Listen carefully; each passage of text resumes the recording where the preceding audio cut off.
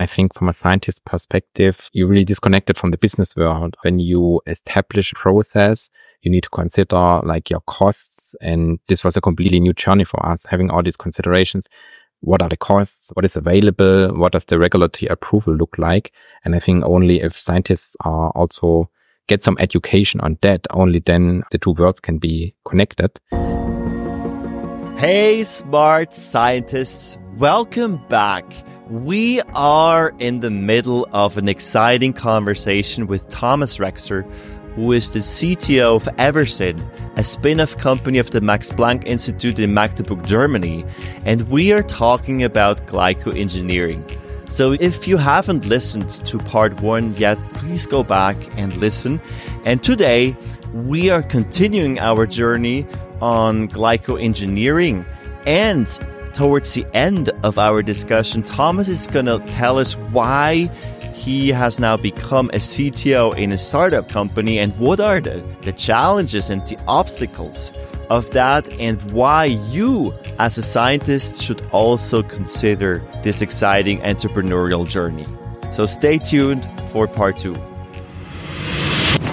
Are you juggling the complexities of CMC development while trying to enjoy the beauty of biotech? Have you ever wondered if there's a way to simplify bioprocessing? Welcome to the Smart Biotech Scientist podcast, where we're diving headfirst into the very challenges you face. We're breaking it down, demystifying the jargon, and giving you the keys to unlock your full potential. I'm your host, David Brohlman, and I get it. With 15 plus years in the biotech industry, I face the same challenges you do. There's a way to simplify and streamline so you can remove complexity, you can skip trials and errors, deliver without delay your groundbreaking therapy to clinics and market, and still enjoy every single step. Do you want to learn how industry experts and I did it? Grab a cup of coffee and your favorite notebook and pen. Now is the time to take your bioprocessing game to the next level. Let's smarten up biotech. Thomas, where do you see this going, the trend in glycoengineering? Let's zoom out a bit. In vitro glycoengineering, there's media optimization. As you mentioned, there are engineered cell lines. Where do you see the whole field going in the next 5 to 10 years? So I was mentioning the glycoengineered antibodies that are already on the market, but these antibodies, they are all engineered in the same way that the focus is deleted. But this is just one way of glycoengineering an antibody and improving the functions. We also know that, for example, if we attach some sugars called sialic acids, that we can improve what I mentioned earlier, the circulation in the bloodstream. And I think this will be probably the next target, that we improve sialylation and therefore also improve the property of the biopharmaceutical. Yeah, exciting stuff coming on the road. Now let's focus on the cost side, Thomas. So you mentioned that you are using a biocatalysis process to drive down cost. Why does this process make such a difference, and why is it significant in biotech manufacturing? I think the really big advantage, this is very applicable, is you can really create new pathways to really convert whatever substrates you really want to use into really valuable products. And I think this is really a great point about the multi-step biocatalysis. And I think in future you will see actually many products, not only in the biopharmaceutical field, but also in other areas where multi-step biocatalysis is used. And in addition, what makes this approach also more feasible is that now you have many methods also to really improve the recombinant proteins that you are using, for example, by protein engineering, by using special strains for the expression. So I think this is something we will see more in future to produce valuable products. So more specifically, Thomas, so what are the key advantages of using this technology? The key advantages is when you compare it, for example, against using cell factories, metabolic engineering is sometimes you have a hard time of really controlling what's happening inside the cells, all right? There are side reactions you want to avoid, and this is something you can completely do by multi-step catalysis, by changing the environment where the reaction happens, by adjusting the concentrations, and therefore you're able to produce your products with a very high yield and avoid side reactions and even increase the final titer. Some limitations that you have by using cells are completely removed. And what are the limitations of the biocatalysis? The limitations, I would say, is you need to produce recombinant enzymes in E. coli. And if you create a very long pathway, so we typically use 5 to 6 enzymes in our pathways, and we can produce these enzymes quite efficiently. But some enzymes are not very efficient when you use them, when you purify them. There are problems like inclusion bodies and these kind of things. The activity might not be high, or when you have very long pathways of, let's say, 10 or 15 enzymes, of course, the production costs for these enzymes are very high. And I would say these are the typical limitations you encounter in the field. And how can you now leverage this multi-step biocatalysis to create an in vitro glycoengineering toolbox? Yes, that's a good point. What we use the multi-step biocatalysis for is we produce the activated sugars. So these are the substrates for the glycoengineerings. Activated sugars, they are typically a nucleotide and a monosaccharide, and they are just like the building blocks for glycans. You can imagine this like a Lego set, and activated sugar is one building block, one Lego block that you need to build a structure. And of course, these are only the substrates, but then you also need the biocatalysts. And here we use glycosyltransferases, the enzymes that put then the Lego building block, so to say, on your structure. And here it's really important to have very active proteins that you can also express in very high titers, and you need to find the right enzymes. You can use human enzymes, or when you look for more efficient enzymes, you can use glycosyltransferases from bacterial sources. So there's a multitude of options, and yes, you just need to get the right glycosyltransferases.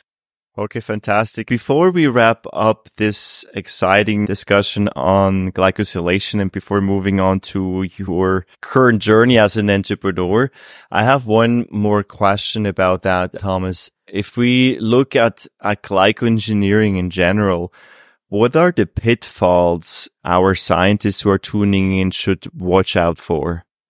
I think one of the pitfalls is really in the academic field, we can already tailor the glycosylation very well. We just get our glycoprotein, we dissolve it in a buffer, we glycoengineer it.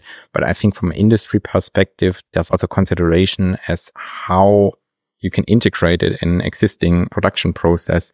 And I think this would be a big topic, because I think typically the industry would not be very willing to change production processes or downstream processes. So I think one big consideration is how this can be integrated, and if it can be integrated in production processes. Cool. Let's talk about your journey now in your startup company at Everson, and you're a CTO there. Can you share your journey from academia to actually now leading a spin-off, how this happened and what were the challenges and how are you overcoming them, or how did you overcome them? That's a very exciting question. In fact, as I mentioned from the beginning, we are considering of like creating a spin out or commercializing the technology, but we are all scientists and we didn't have any clue about how we can develop a company.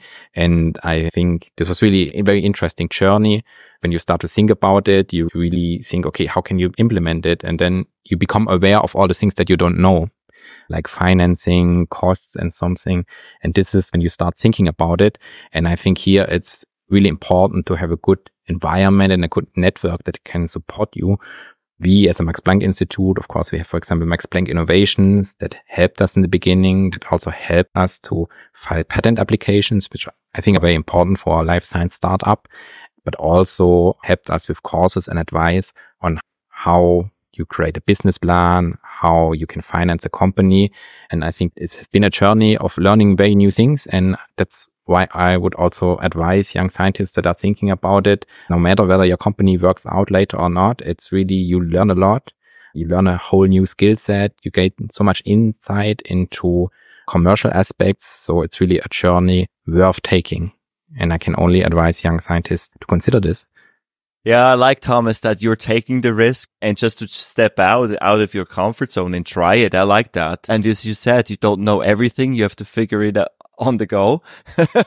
So now I'm curious, Thomas, because as a startup, obviously you need the money, you need the funding to keep going.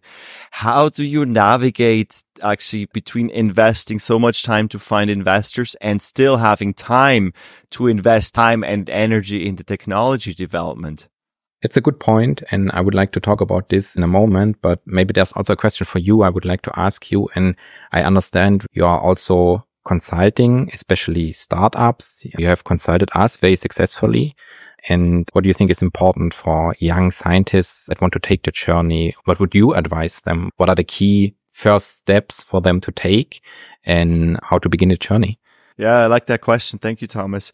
I think there are several things. First of all, if you have the desire to start a company, take the risk and learn on the go. And I see failure not necessarily as a failure. I see it as a learning. And I think take the risk, number one, but don't take foolish risks. So number two for me is find the right people supporting you. Business people who have more experience, scientists who understand the technology, maybe some finance people, but don't do the journey alone. And the third thing is don't be afraid to ask questions. I don't know why, but if it's during the studies or later in academia when you're doing your PhD, sometimes I get the feeling that you should actually know everything, and I have a completely different view. No, we don't know everything, but there is a wealth of information out there, and just tap into that and ask questions. And finally, number four, and this is something I tell a lot of people I coach through my consultancy. I do also a part of the startup coaching. We have a lot of innovation workshops. I always tell scientists and engineers, you need to learn to sell yourself, whether you like it or not. But you need to sell your idea, your technology to investors to get the funding. You need to sell your idea even to your supervisor while doing your PhD. Later in a company, you need to sell your idea. So learn to communicate and explain the science you're doing in simple terms, and not in simplistic terms, but in simple terms. That's so key. I really like that advice. I fully agree with what you said. And this is also something that I think is absolutely essential to have the right people at your side, to have the right consultants at your side. We were lucky to have you, which really helped us. We also had YBE, Volker Landschütze and Ursula Laconata, that really helped us tremendously. And I think those people at our side, I cannot imagine how we would have reached that point now. And that's why I would also really encourage young scientists that want to take the journey to get some good support. I think that's absolutely crucial. And you also brought up having the right team, having the right founder team. And this is also something I agree with. And maybe with this, I can come and answer your question, how to divide my time between finding funding and investing in the technology. And this, I think it can only be managed by having the right team, right? Because this is an incredible workload and you need to have a team that you can trust to take over certain topics, certain tasks. And I would think that we have at the moment, we have a team that we trust each other. We are a very diverse team, which I think is good because everyone brings in a different view, a different skill set. And only with this team, we are really able to going through all the tasks which we are having now. I'm curious about something, Thomas. Well, you have seen both worlds. So you're coming from academia. Now you see the business world. And what I often observe is that there is a huge disconnect between academia and the industry.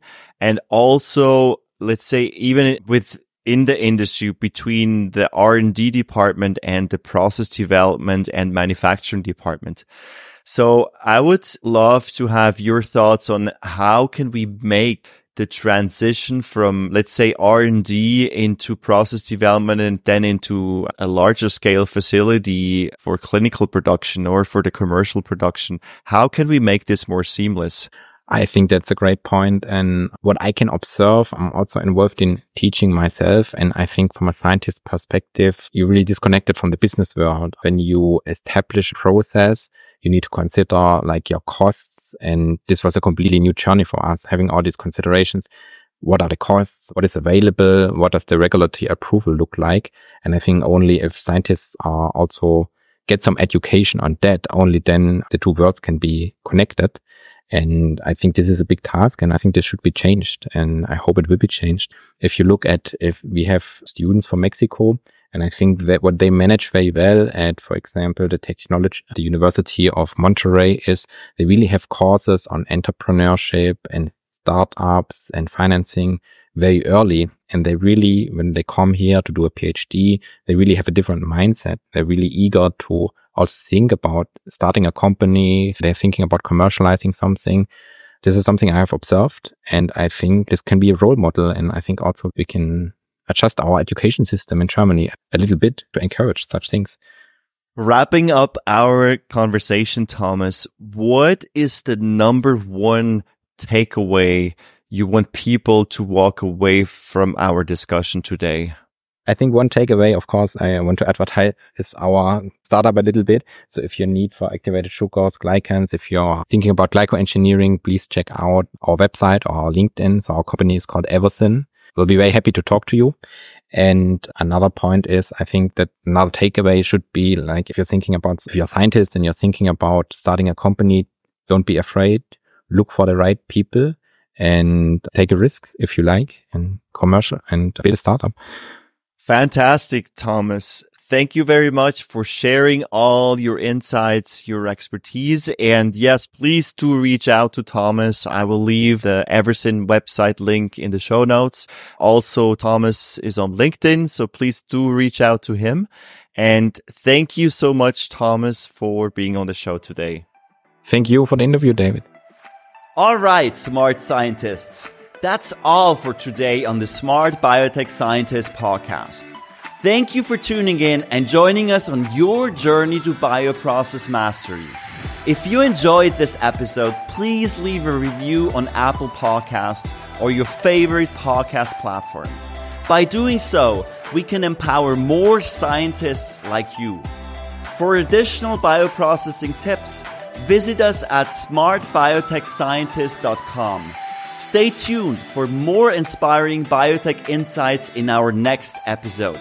Until then, let's continue to smarten up biotech.